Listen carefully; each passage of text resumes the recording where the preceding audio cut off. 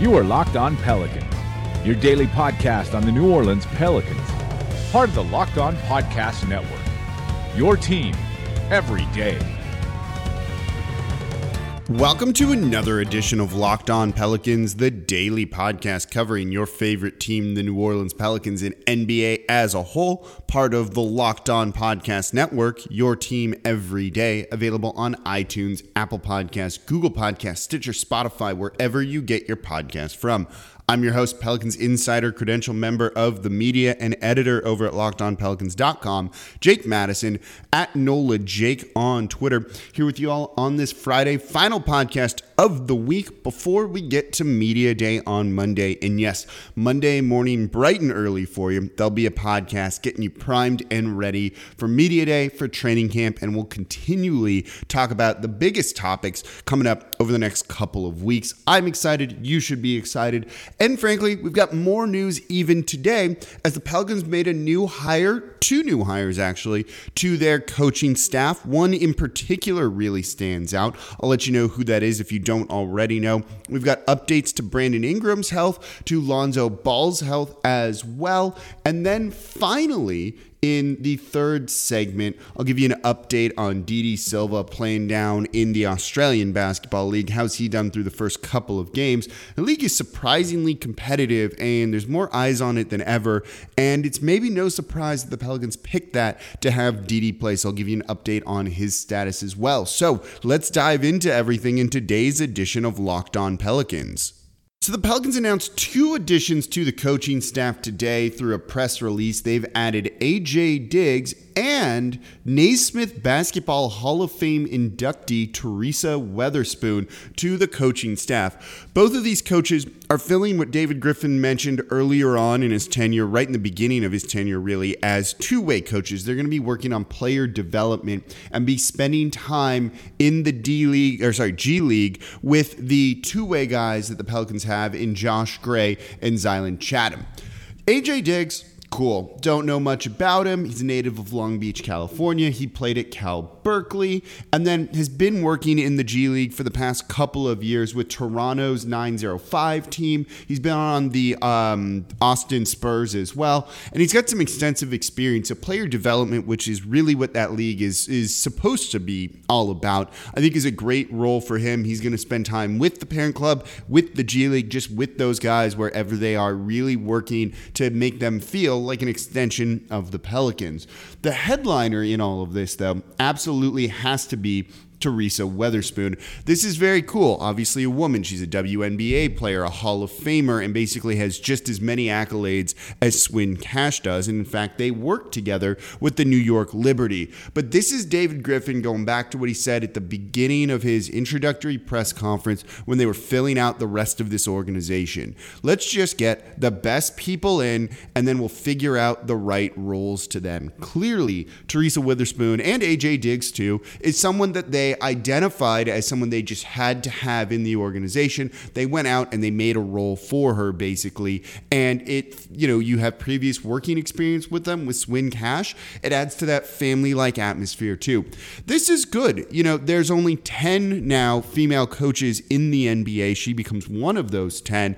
It's very cool just to see the Pelicans not doing what everyone else has done for very long. It's nice to see that there's more diversity. There's different voices, there's different skill sets and things like that added to this coaching staff, to the front office in ways that they really haven't had before. And maybe one day we won't really get, it won't be a big deal over a woman being added to the coaching staff or being a head coach, but I don't think we're just there yet. So this really is something that should be celebrated. And frankly, someone with her resume and track record and is a basketball Hall of Famer, and it's not the NBA Hall of Fame, it's just overall basketball Hall of Fame.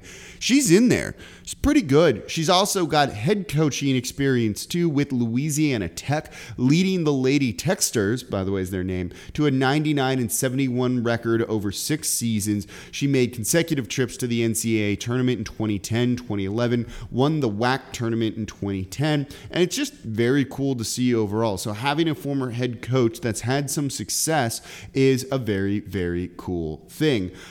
She formerly played at Louisiana Tech as well, 84 to 88, and she helped lead that 88 team to the NCAA National Championship during her senior year there. She played 16 years pro basketball in Italy, France, Russia, and then the New York Liberty from 97 to 03. She finished her professional career with the Sparks and basically is just kind of up there all the way in a number of different things, including winning back-to-back Defensive Player of the Year awards in 97 and 98.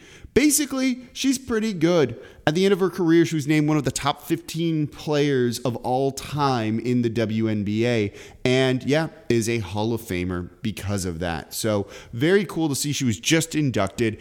Someone like that, even if they have head coaching experience, maybe they don't have as much player development experience, who cares? They clearly know basketball and can help communicate that. And she's big on the defensive side of the ball, which if you're teaching rookies is something you really got to get them to buy into. So having her working with the two guys on the G League team, on two-way contracts, on defense, is certainly what you want to see, and bringing that to the parent club of the Pelicans as well. So very cool hire. More out-of-the-box thinking for David Griffin and everyone else. So very cool to see. We'll probably learn much more about their roles and specifically what it's going to entail, though two-way coaches is really probably the way to go. And we'll see them at Media Day on Monday. So we've got the injury update coming for Lonzo Ball, for Brandon Ingram as well. Before we get to that, though, don't forget, subscribe to Locked On Pelicans wherever you get your podcasts from. That way you get the latest episode when it drops. You're going to be up to date on everything going on around this team. And please, if you get a second, leave a 5-star review. It does help keep this free and 5 days a week for you all. So subscribe to Locked On Pelicans wherever you get your podcast from. So Lonzo Ball and Brandon Ingram, what's the status on both of these guys? We've seen kind of a mixtape highlight video of Lonzo Ball this offseason. We've seen that from numerous players. It doesn't really mean anything other than we saw his form is still funky. But are they actually healthy? They were hampered by injuries last year. Lonzo Ball a little bit more so than that. And then you had Brandon Ingram, really have a seriously concerning blood clot, basically, deep tissue thrombosis or whatever it's called. And that can be a very scary thing. Are these guys going to be okay to play? And well, the answer comes from good friend Andrew Lopez, now of ESPN. That is very cool to say. And he is reporting that both Brandon Ingram and Lonzo Ball have been full participants in the team's voluntary offseason workouts in New Orleans. Neither player has been restricted by the injuries that shut them down at the end of last year. And that's got to be good with training camp right around the corner, going in with a healthy roster, maybe for the first time other than Darius Miller in a very long time. So very cool to see. Both of these guys have very high potential, both former number 2 overall picks. Brandon Ingram is, by the way, in a bit of a contract year because the Pelicans can offer him an extension, and you've got to kind of make a decision on what you want to do with him. So we'll talk about that more later at some point, but really for him, this could be, it's not make or break. He's going to get paid this offseason, probably no matter what, but it's make or break for his tenure with the Pelicans. He's got a very limited time to prove that you've got to commit a lot of money to him because, frankly, that's what it's going to take. Brandon Ingram did play exceptionally well when LeBron James was injured last year. He averaged 23 points over his final 15 games, shot 56.5% from the field, and almost 38% from deep. That's pretty good. And as we said, these blood clots, as long as they're in the upper body, it's less of a serious injury. I'm not a doctor. I'm just repeating what doctors say when it comes to that.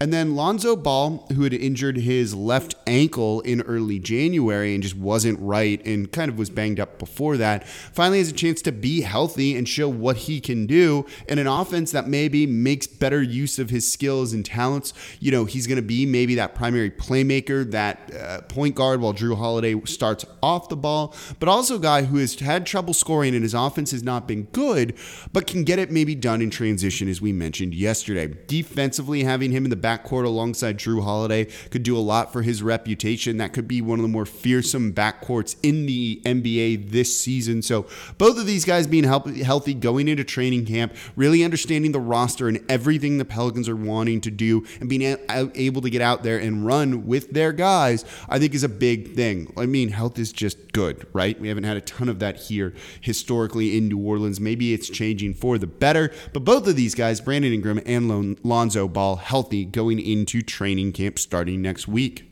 So we've got the Didi Silva update coming in just a moment here. Before we get to that, I said subscribe to the podcast earlier, but also tell a friend, spread the word about Locked On Pelicans, get them clued into what's going on with this season because it is going to be a lot of fun and I cannot wait. You cannot wait. You want your friends to be excited too. So tell them where to find Locked On Pelicans. Give them a reason to listen. Let's get them clued into the podcast. It is going to be a very fun season.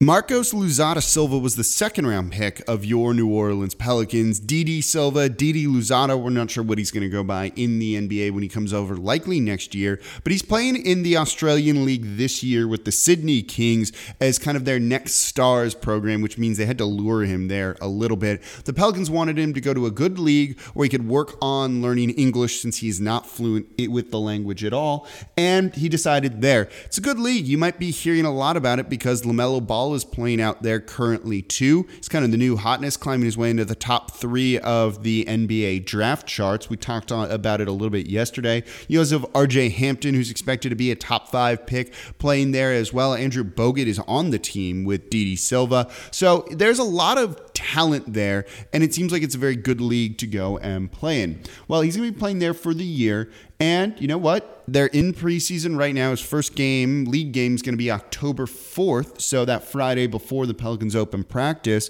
and he's done well so far in preseason for the Sydney Kings, scoring 13 points in his first game as a reserve. The big one, though, was really what he put up against RJ Hampton and the team he's on. 29 points, 4 rebounds, 3 of 6. Did it on 10 of 16 from shooting in a 32-point preseason win by the Sydney Kings. He finished 8 of 11 from 3 in that game. He was 10 of 16 from the field, 8 of 11 from 3.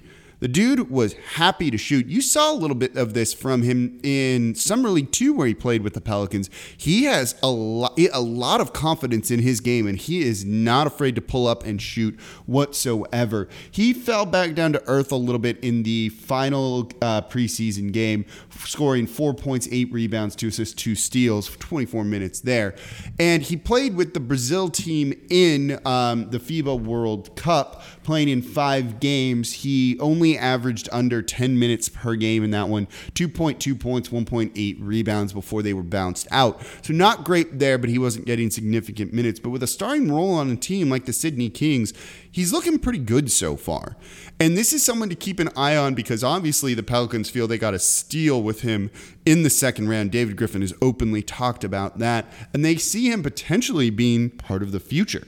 And he's young. This is his first, real year professionally. So we're going to see how he grows, but we're going to keep an eye on him throughout the year, how he's doing down there. If you want, I'm not saying you should. I'm not even saying I'm going to do it. You can get League Pass. I think it's like $5 a month to watch all of the Australian League games to keep an eye on him because you've got to figure this is a guy who's almost going to be like a draft pick for the Pelicans next year if he does end up making the team, which is what it sounds like the plan could be. So keep an eye on Didi Louzada Silva, Marcos Louzada Silva, down there in Australia, playing against some really good competition this year. He's already off to a great start.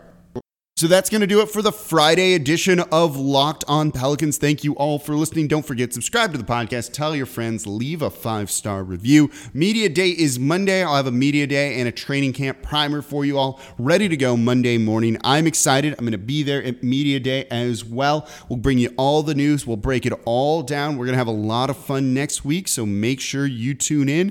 And as always, I'm your host, Jake Madison, at NOLA Jake on Twitter. I'll be back with you all tomorrow. Monday.